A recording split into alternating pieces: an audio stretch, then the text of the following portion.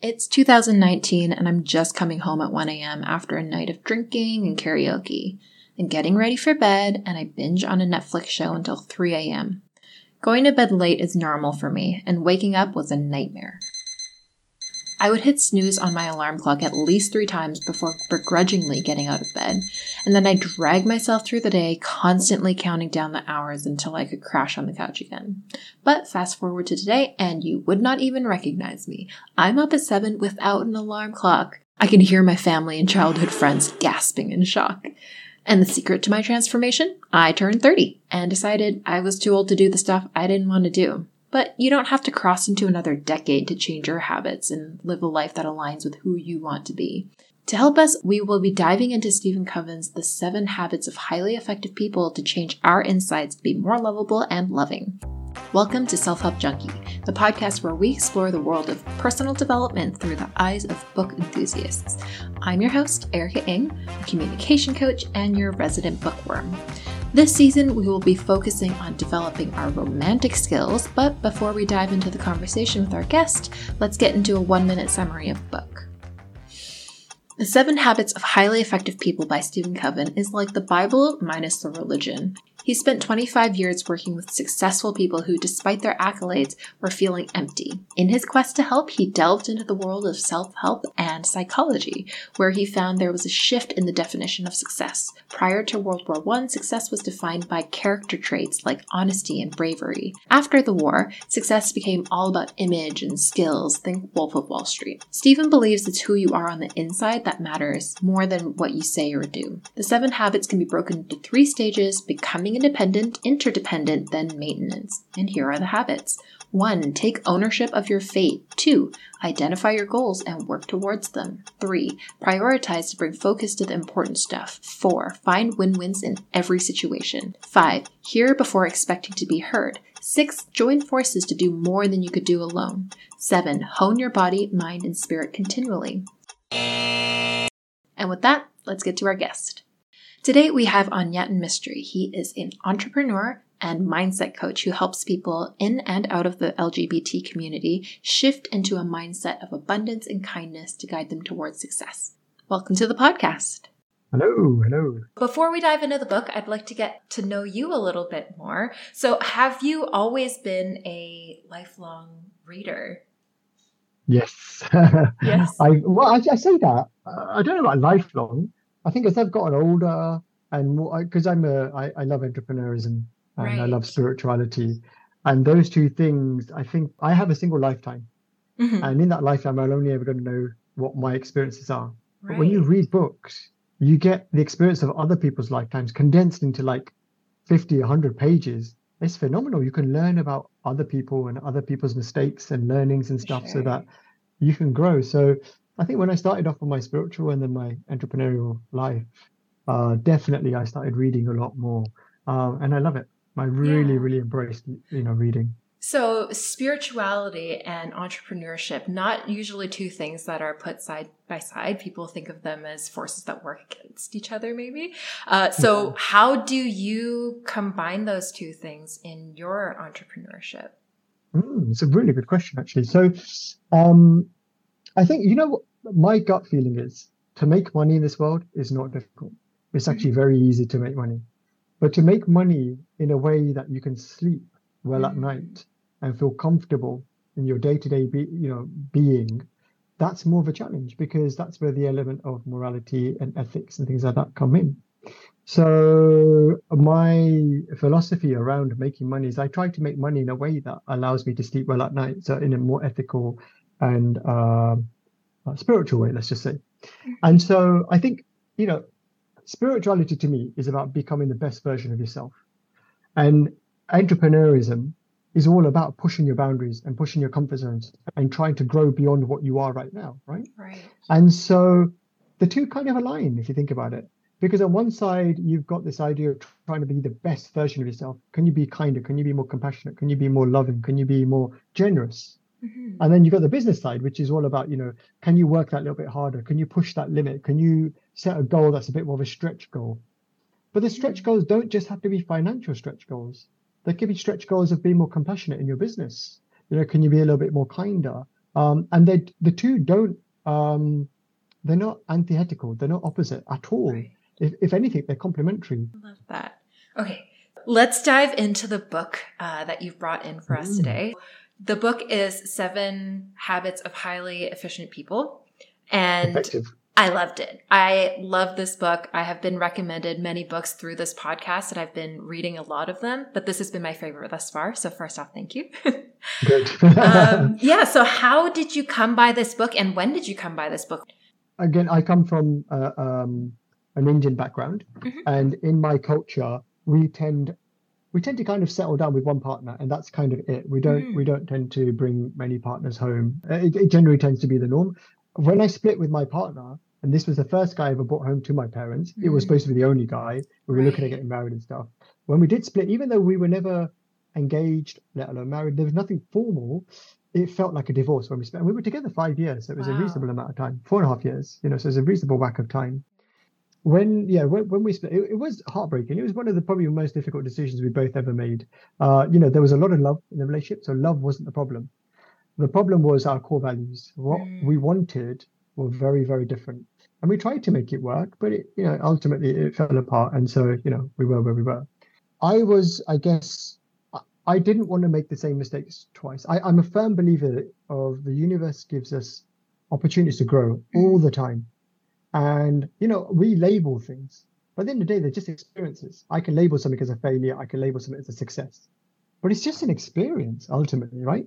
So when I broke up with my ex, yes, of course, it was horrific and it was not nice. And I could have called it a failure, but I chose not to call it a failure. I just chose to call it, once I kind of got over the initial emotional distraught, because you've got to go through some of that, right?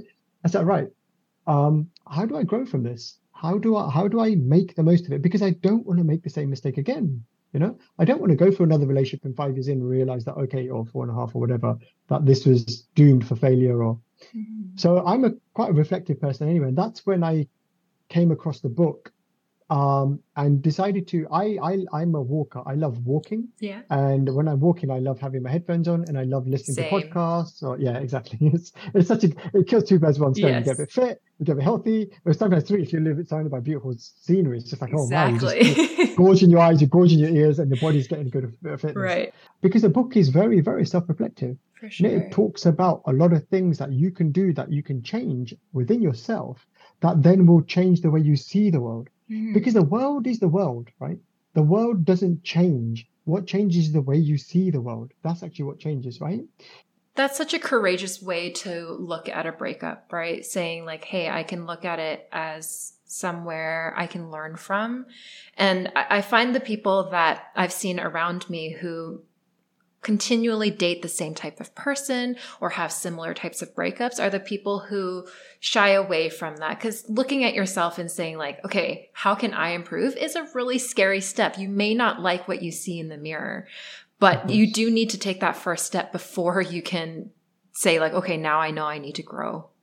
Yeah, for sure. Yeah, for sure. And I think, there's an expression, I think it's Lao Tzu, a journey of 1,000 miles starts with the first step. Right.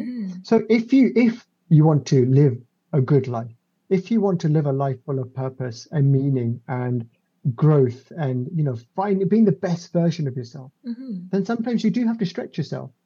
And stretching yourself may be about looking at models that you've taken in one way and looking at them from a different perspective, looking at life experiences and looking at them from a different perspective, looking at things that happen and seeing them from a different perspective, because at the end of the day, there's a lot of growth in looking at things from a different perspective, and you can discover things about yourself and about others and your relationship to the world and incidences in a different way. So yeah, for sure. So let's go into the book. I'm so excited to talk about this. Were there any specific concepts that you like really held on to that first read through? Yes, sure. So, I mean, it's interesting you say first read through because I've read the book so many times. I can see that. I will return to this one as well many times. Every time I read it, there's something that drops out. The idea of, he talks about this idea of empathic listening in the book. Oh, yes. And empathic listening is a beautiful way to describe listening. So the way he talks about it is, imagine you're in a room and all the air is sucked out of the room. What is the thing that's going to matter most to you, right? It's not going to be whether, whether you're hungry or your sex drive or how beautiful the room is or anything like that. Even if it's, what are you going to do for dinner tonight or the argument you had. The first thing that's going to happen, or the only thing that's going to matter in that moment, is air. You need to breathe because there's no air in the room. So what's important in that moment is the breathing, right? And in the same way, if you're having a conversation and the person that you're speaking to isn't feeling like they're being heard, right? It's like the air being sucked out of the room. It's not going to matter what you say. If they're not feeling heard, if they're not feeling listened to, you can talk till the cows come home and give the most beautiful, incredible advice. It isn't going to be listened to. Right. So empathic listening is about this idea of not only listening to what the other person is saying and repeating back to them what you've heard in your words, feeling what the other person's feeling and telling them what you think that they're feeling. But it's a combination of the two. So now you're using both your left side and your right side of the brain. You've got no opportunity really in that to read your biography onto what they're saying. Right. And what that means is, normally when a conversation is happening, when let's say just someone saying, oh, I went to New Zealand and I had a really good time. Even before they finish their sentence, you're like, in your head, you're like, oh yeah, I remember when I went to Bali and I had a really good time. And you want to start talking about your experience. Or when someone's talking about their really difficult day that they've had and it's really been challenging. In your head, you're like, yeah, I had a difficult day and these were the solutions. Yeah. But you've not really listened to the other person. People like to speak, right? Like we want to share our experience, and even something like active listening, which I think is kind of a surface level of empathic listening. Active listening, you're supposed to like make eye contact. You say, you're showing that you're listening. But if you're not reflecting both their experience and what they're feeling, then they're not going to feel like you can actually fully, deeply understand what they're going through. Right. And I love that you brought this up because this was one of the things that I really grabbed onto as I was preparing for this podcast. And I immediately started sharing it with everyone around me. I was like, these are the 4 steps. Like, let's practice this right now. Yeah. 100%.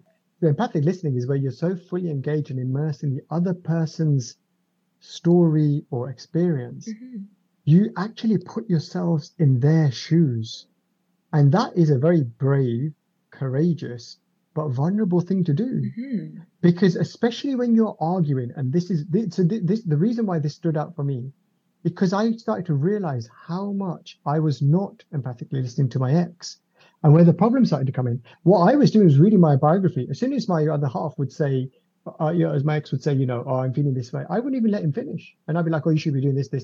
Yeah. Because I know better, or I've been there before, or even because it's coming from a place of love. It was never actually nastiness, but it's just like, oh, I understand how you feel. This is what I do. But they don't want to hear in that moment what you would do. They just want to feel understood. And I wasn't, and that's why I resonated with that empathic listening so much. And that's why I promised to myself that I need to implement this, not just to my partner, but in all aspects of my life. Because how sad that I'm not actually, people taking the time, effort, energy to speak to me, and I'm not actually listening. How sad for me. No, how sad for the person. I think that it's sad for everyone in that situation, right? I think of the conversations that I've had where I had differing opinions with someone else. And had we actually taken the time to listen to each other, we may have learned something from the other person's arguments rather than just saying like, nope, they're wrong. I have to tell them that they're wrong and I have to change their mind. You can't change minds until you're ready for your mind to be changed and to be receptive with that. Yeah. And I think he talks about this idea, and I found this as well, that when the other person feels fully understood, again, going back to that room, when they can breathe again, at that point, and only at that point, will they start to be more open to listening. So at that point, when they feel fully understood, right? I use this with my partner, my husband, so much now. When he feels fully understood, he will then, the next thing out of his mouth inevitably will be, what do you think? What would you advise? And at that point, when you give the advice or you say whatever, it's 100% more effective, 1,000% more effective And when you just start off with this, you're going to say the same thing potentially. You might potentially not, because now you fully understand so much what they've gone through and what they've just said. You might realize actually what you had been through is rubbish. It didn't matter. It doesn't. It's irrelevant. You'll actually give more pertinent advice or pertinent information to that person. You know, and as coaches, especially, I use this technique. It's not a technique. I call it. Technique feels manipulative. It's not a technique. You know, it's a way of being. It's a way of listening. It just allows the clients to feel so much more. They get it. They actually get it. And then when you speak thereafter, you're coming in from a different perspective because you actually have understood, because you're seeing things from a different perspective. Yeah. Let's talk a little bit about the implementation. When I was reading this book, totally understood it. I went through and practiced it when I'm calm. What about when you're actually in the heat of the argument? How do you go from that reaction into empathetic listening and stopping yourself? So initially, the first time you do it, you try empathic listening. It might just be when you're calm and when times are good and whatever else. But eventually you'll come where there'll be a heated argument and you try it and you'll fail probably. And that's okay. As long as you recognize you're failing and next time you try. And next time you fail, and that's okay. And you try again, and you try again, and you try again, until eventually there'll come a point where you can. He talks about character, right? No, so it's this idea of a character is a long-term thing. It's not a short-term thing. It's not smiling at someone and getting them to win. You know, it's not like those techniques, as you were saying, and yes, and agree, because they are techniques, right? This is something a lot deeper. So that's number one. That's the first thing I'd say. The second thing I'd say with that also is this idea that Viktor Frankl was a Jewish Holocaust survivor, and he was a psychiatrist, a psychologist, I think. Unfortunately, his parents, his wife, his children were all murdered by the Nazis. In fact, I think he only had a sister that survived, from what I remember.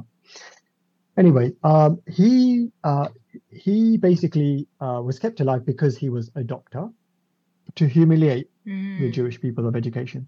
And he was made to do some of the most dehumanizing tasks, like horrific by the Nazis, from things like, clearing up the gutters, feces covered gutters, and not being allowed to wash their hands thereafter, or things like going into those forests, the Bavarian forest, in the freezing cold weather with their comrades, only wearing pajamas, and some of their comrades would die.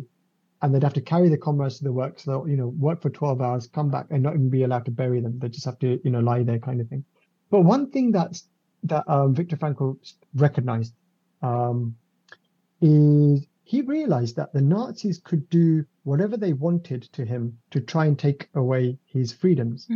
But one freedom they couldn't take away was his freedom to choose how to react.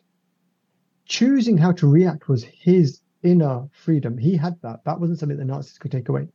So a Nazi could hold a gun to his head. He could choose whether to feel fear in that moment or choose something else instead. And that thought was so powerful for him. It changed the whole Holocaust. In fact, he wrote the book, Man's Search for Meaning.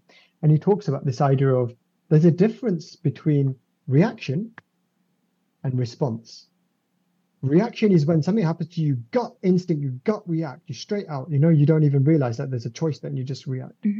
Response is where you realize that I actually have the freedom to choose how to respond to this incident.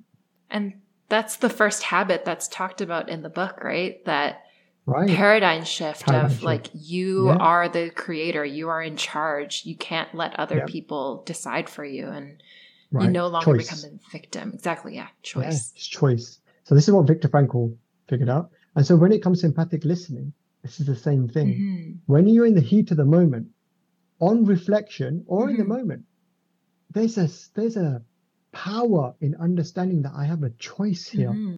Yeah. And I think that it's so important to recognize that, like you said, we're going to fail the first time we do it. So often when I'm having an argument with my partner, we argue it out. We're not our best selves. And maybe we sleep on it.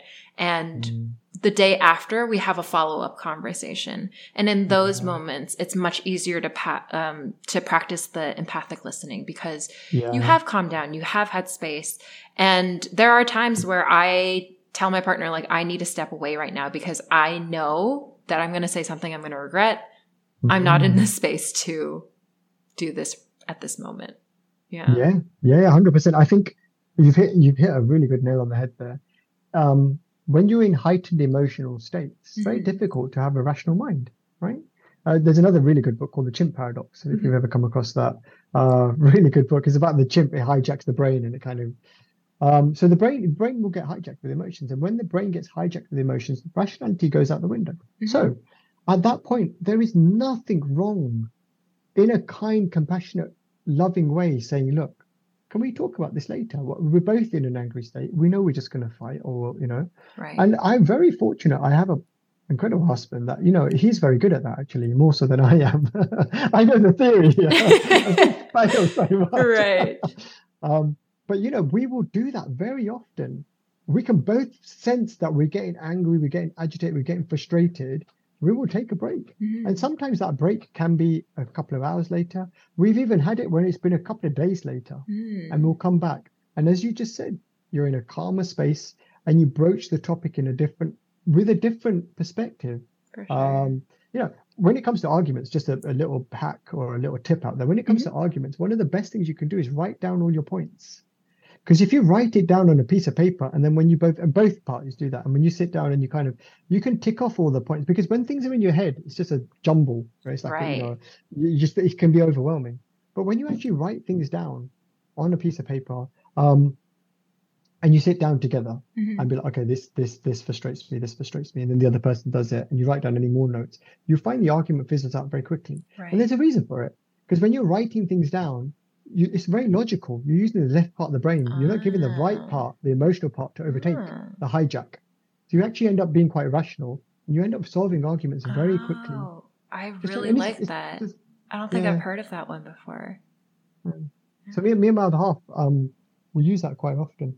Yeah. Just writing things down. It helps a lot. One thing that I do is I've written into our relationship agreement that when we are arguing, we have to make some sort of physical contact. In my previous relationships, when we get arguing, I don't even want to hug them. I don't even want to look at them. But as soon as you get that hug and you're like, wait, I like this person. Like there's a reason why we are fighting, why we are getting so heated. Some sort of physical contact definitely helps. Yeah, I think I can't remember the actor's name now, but the guy that plays Hikaru Sulu on Star Trek, the original Star Trek, forgot the guy's name. He talks about this actually. Him and his husband, they always kiss and make up before going to bed. Doesn't matter how difficult the argument's been. Right. They might take the argument off the following day, but they'll kiss and make up at least that night. Right. And again, me and Nige try and do that. Even if we're a bit frustrated, we'll at least hug. We'll at least say I love you. It might feel a bit forced. Yes. But it's okay. Because we know, in the long run, it'll work out. Right. And it always looks better in the morning because we're well rested. Of course it does. Exactly. Of course. And then you're like, what did we have an issue with? It's just a little bit embarrassing the next day sometimes. You're like, nope, I was just, that's me. That was me. One of the concepts that I found really interesting was that the 7 habits are kind of broken into 3 parts. So the first part is becoming independent, and the second part is becoming interdependent, and then the third one is is continuous growth. And I found it really interesting because I feel like I was brought up to be an independent woman. I should be able to take care of myself, and independence is what I valued. But reading this book and then reflecting on my own experiences, understanding that interdependence comes from being dependent, like you need to be an individual before you go into a partnership, really resonated with me. Know yourself, right? So, if you're looking, so one of the things I talk about a lot actually, and this applies to all relationships, obviously I tend to theme it around the LGBT community, but it's all people. If you are not complete yourself and you're looking for someone else to complete you, it doesn't work that way, right? You need to complete yourself. You need to find your sense of happiness, and you need to find your sense of peace and love and compassion. And therefore, when you go out there, you're going to be the oddity because everyone's looking for people Yeah. to complete Yeah. them. Think about also what you can offer.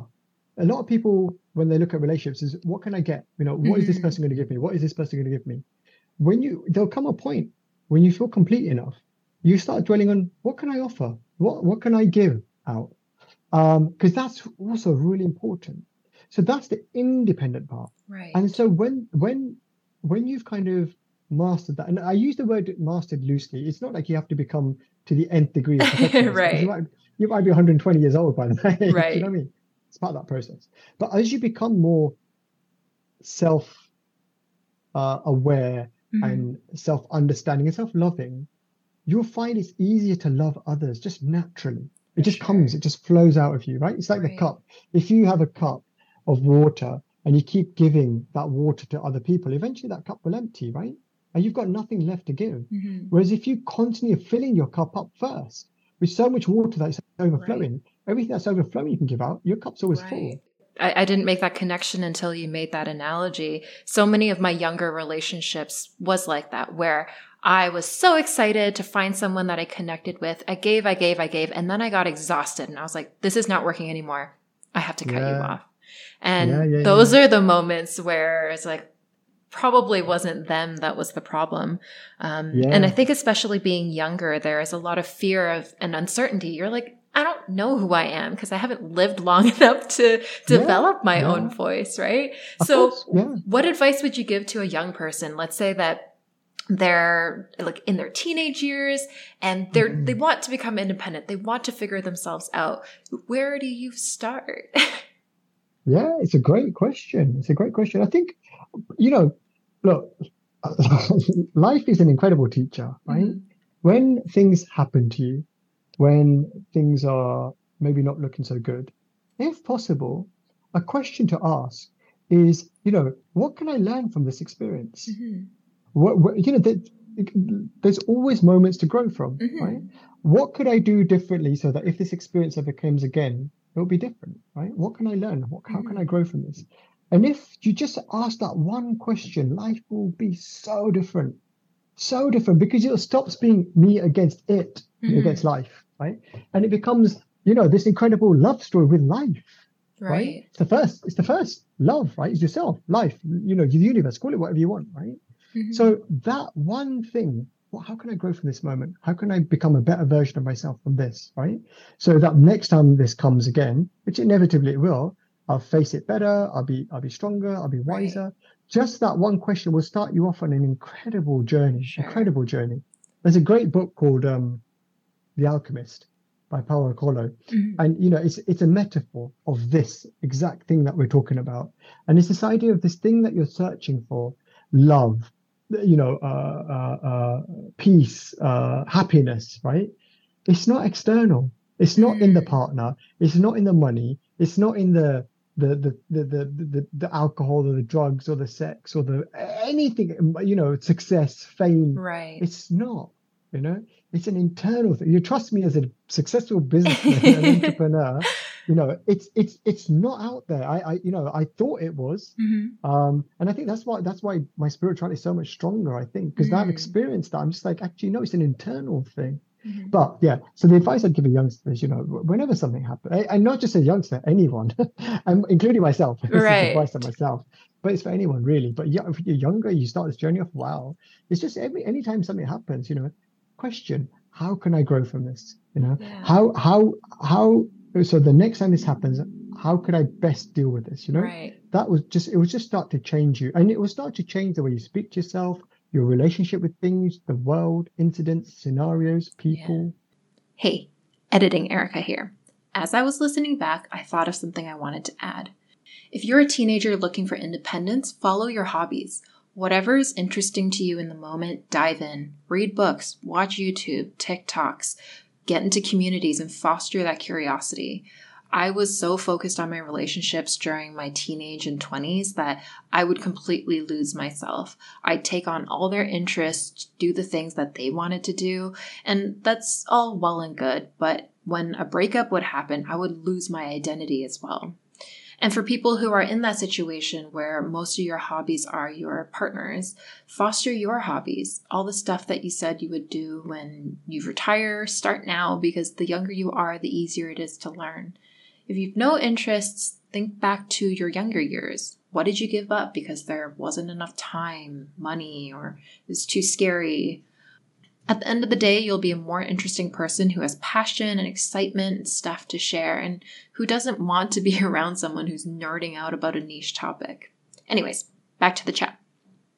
And for the young people who start doing this and find it exhausting, bad news, it continues. I am in my 30s now and I am still growing and learning and it is hard. But on the flip side, if I didn't learn and grow from each one of these experiences and reflect and put in the energy, I don't think I would be nearly as happy overall.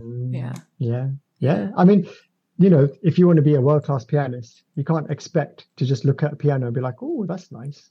You got to do the work. Right. You want to be a footballer, got to do the work. Yes. If you want to be the best version of yourself, right? If you want to grow, if you want to be an incredible entrepreneur, incredible coach, an incredible spiritual person, whatever, you've got to put in the effort. And again, it's also perspective. I find it joyous. Yes, it is exhausting, but I also get so much out of it. Right. My God, right. Life's a wonder. It truly is a wonder. I'm in New Zealand right now. Yeah. Right? I'm a digital nomad. I'm having this incredible conversation with you. Singapore, right? You're in Singapore. I'm in Bali right now. Oh no, Bali. That's it. Yeah, yes. Bali. Wow. Do you know what I mean? Like, sure. 30 years ago, I would not have imagined this. Right. But it's only because I'm pushing myself, constantly pushing myself, right. constantly trying to grow. When things happen in life, how can I grow from this? I've been close to bankruptcy in my business. I don't regret those moments. I don't regret my split with my ex. I don't regret any of these incidences because I'm like, how do I grow from these? Right. Because I'm blessed that the universe has given me these opportunities. Yeah. So some of the most painful experiences. So does that mean you're also encouraging young people to go make mistakes? Like, go date someone before you're actually independent. You will learn then how important it is to be independent before you enter. Right. I mean, here's a question for you, Erica. What is a failure? What is a mistake? I think a failure and mistake is your mindset, right? Like you can look at it as a failure, but I do think that some of the relationships that I got into, I stayed a little bit too long. Maybe it wasn't for the right reasons that I was getting into it. Not mistakes, things of growth. But if I were to do my life over again, I wouldn't make those choices again because I would know better. But you need to like figure out what you don't like before you figure out what you do like and who you are. Yeah. But I guess you've just answered the question that if you could go back, well, you can't go back. So going forward, you're going to take those lessons with you, right? Exactly. Valuable lessons? Do you reckon very valuable? Yes. And there you go. So is it really a failure? And that's the thing, right? Is it really a mistake? Because truly, sometimes those things are the things that grow you the most. You might not see it at the moment. You may not see it for 10, 20, 30 years, but they're the things that really grow you the most. Yeah, I'd love not to have gone through bankruptcy. I'd love not to have split with my first partner. I'd love not to, But those moments are the moments that have grown me the most. Yeah. Would I change them? Maybe not, because that suffering and that struggle is what's made me who I am today. Right. And I love who I am today. I like who I am. One of the other concepts was the emotional bank. And I think you touched on it a little bit earlier with the cup, right? So the idea of the emotional bank is that when you are with a partner and you are giving to them, they are able to receive your love, your advice, whatever it is. However, when you do too many withdrawals, so that may be putting stressors on them, that's when you might start being less kind to each other because they are emotionally empty. They can no longer give to you. For yourself, how do you suggest for someone else to fill someone else's emotional bank? Like, how do you and your partner do that? Or how do you and your family and friends do that? It comes with this idea of acts of kindness, right? So It's got to be genuine. That's the other thing I'd say, right? Initially, if you can't do it genuinely, it's not the end of the world, but it should be genuine. It should come from a place of centeredness and love and empathy. Yeah, an example is, my husband comes home from work, he's shattered. I'm shattered. I've had a really, busy day, but I will know that in that moment, I'm going to be the one that says, "Hon, don't worry, I'll look after the cooking." And I do it not because I want him to do it when I'm struggling, but because I think it's the right thing to do. What starts to happen is Mahatma Gandhi talks about this idea of, if you want to change the world, be that change, right? If you want to change something, be that change. You be the change that you want in the world. So what starts to happen is, because it's a symbiotic relationship, right? When you're with a partner, you're together, you spend a lot of time together, you learn, you grow from each other, you start to mirror each other's behavior. It's just normal. So after a bit of time, what starts to happen is we come home, we're both shattered, we're both tired. Even though I'm about to start cooking, he will jump in and be like, "Don't worry, hon, I'm going to sort it today," even though he's shattered. And slowly what starts to happen is it turns into this upward spiral. So every time I do a nice act of kindness with empathy, the bank account's being filled, it's being filled, it's being filled. And every time he does it, the bank account's being filled. It's been filled. And the one day that he make a mistake, because the bank account's got so much love and whatever units you want to call in there, it doesn't deplete because there's still so much surplus in there. Right. So he might make a mistake. I won't see it as he's been vindictive, he's been nasty, he's been horrible. I just be like, "Oh, poor, it must be a mistake. Must be a genuine mistake." Right. And I think that is like what you were saying, like it's part of your character, right? Like it's character building, you genuinely wanting to fill the other person's cup. And it sounds like your husband also has great moral character where he's also doing that reciprocally. But it didn't start that way. No. It's built over years. We've been together 10 years. It's been a process. But sorry, go on. But I was wanting to ask, like, for someone who is in, let's say, a newer relationship and they are doing these things already, they feel like they're giving a lot and their partner is not reciprocating. Is that a point where you're like, break up, like you're not being treated right? Or is there, like, what would your advice be to that person? Okay. So my guru, right, my spiritual teacher, Sai Baba, he talks about this concept, and I love this, right? Because there's two things you should always remember, and there are two things you should always forget. The two things you should always remember are the bad you've done to others and the good others have done to you. That's the two things you should remember. The two things you should forget are the good you've done to others and the bad others have done to you. So when someone's done something good to you, you should remember that always. When you've done something good to someone else, forget it. Don't even, you do it because you think it's the right thing to do, but forget it thereafter. And there's a beauty in that. And there's a beauty in that because if I think the right thing to do is to serve, is to be good, is to be empathic, is to be loving, it doesn't matter about the other person. If they give back, they give back. If they don't, they don't. Because if I'm doing something because I want some ulterior aim, which is for him to be nice as well to me, forget it. Wrong reason. You're doing it because you think it's the right thing to do. That'd be the advice I give. Sometimes it may not always work, which is fine, but you don't change your nature, your good nature. If there's negative things, change those. If you don't listen to the other person and you don't do empathic listening, maybe introduce some of that, But if you feel that what you're doing is a good thing, never stop that. That really goes back to what you initially said of you want to be able to sleep with yourself at night, right? Like at the end of the day, whether your relationship works out or not, like you are the constant. So if you're not doing what you feel like is the right thing to do, that discrepancy will come up in other ways. And you've read this book many times, and I'm guessing that you've also recommended this book to a lot of people. Who would you say this would be beneficial for someone to read or to listen to? I would say anyone. Because it is a really good book. I'd say, so two things, right? It's a slightly heavy read. It's not the lightest of reads, and it's not the most contemporary, right? So those are the two things. So if you want things that are a little bit more contemporary, a little bit more, newer language. Things like, Neil Manson's The Subtle Art of Not Giving a Beep, same kind of concepts, Right. just written in a slightly more modern way, very, very, a little bit more sumo, SUMO, Shut Up and Move On, another great book, kind of in the same vein. But just bear in mind that all of these books are based off the 7 Habits of Highly Effective People. It's a real kind of bedrock book. So if you're going into leadership, any sort of leadership kind of stuff, fantastic. This is a must read for sure. Any sort of coaching, this is a must read as well, I'd say. If you want to become a better version of yourself and you really are quite keen on self-development, self-growth, must read, because it's got so much stuff in there. It really has. Yeah, I wish we had more time to delve into like every single paragraph that he has. But yeah, I also would recommend this to most people. I'd say the only group that I would not recommend this to is people who hate cliffhangers.